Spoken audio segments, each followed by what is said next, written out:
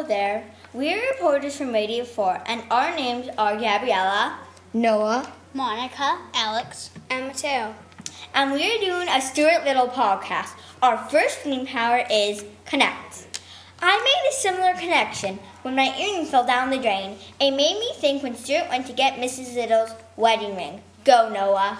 A connection I made was when I, by accident, locked myself in a dresser. Then my dad found me, just like when Stuart got stuck at sea and Margalo found him. What connection did you have, Monica? Once my dad took out my bird and he started flying all around the room because he was exploring the place. It reminded me of when Margalo was exploring her new home.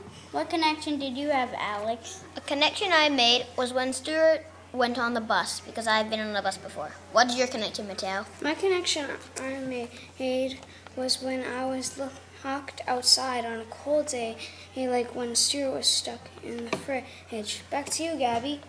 Awesome job, guys. Now we are working on question. The question I wondered about is how Stuart got on the teacher's desk to teach his class. Okay, I want to hear your question, Noah. A question I had was, why isn't the story like the movie? What question did you have, Monica? A question I had was, how did Margalo get home when she was holding Stuart?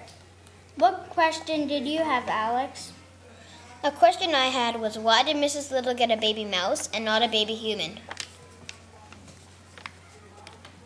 Go on, Matteo.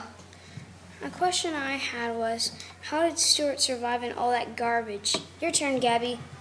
Cool questions. We are going to the reading power visualize.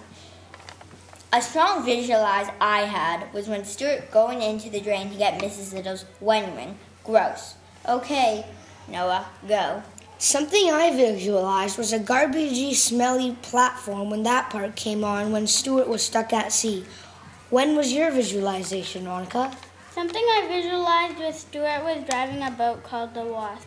What did you visualize, Alex? I visualized Stuart in his mini car to go find Margalo. Matteo, you're next. I visualized Stuart struggling and climbing all that garbage. See you in the next reading power, Gabby. Amazing. I love how you guys visualize all those pictures. And a good infer I had was when I thought Stuart would die on the garbage boat, but Margalo saved him. Infer, Noah. My inference was when Stuart got the skates from Mr. Little, he tried them out. When did your inference come on, Monica? An inference I had was that Stuart could have been stuck in the blinds for a long time without getting help. What did you infer, Alex? I thought Stuart was going to die on the garbage bars. Ready, Matteo? What I thought was going to happen was that Stuart was going to not survive in all that garbage. Cool inference, Gabby. Do the next power. Good job, guys. Now we're doing a group transform, but Noah is doing it alone. Go. I saw the world differently when I saw how courageous Stuart was. I got inspired by Stuart's courage to leave his home in order to find Margalo, and he didn't know if he will be back or not. The reason that it transformed us is that Stuart is small and strong, but brave too. Thank you for listening to our Radio 4 broadcast production. Bye!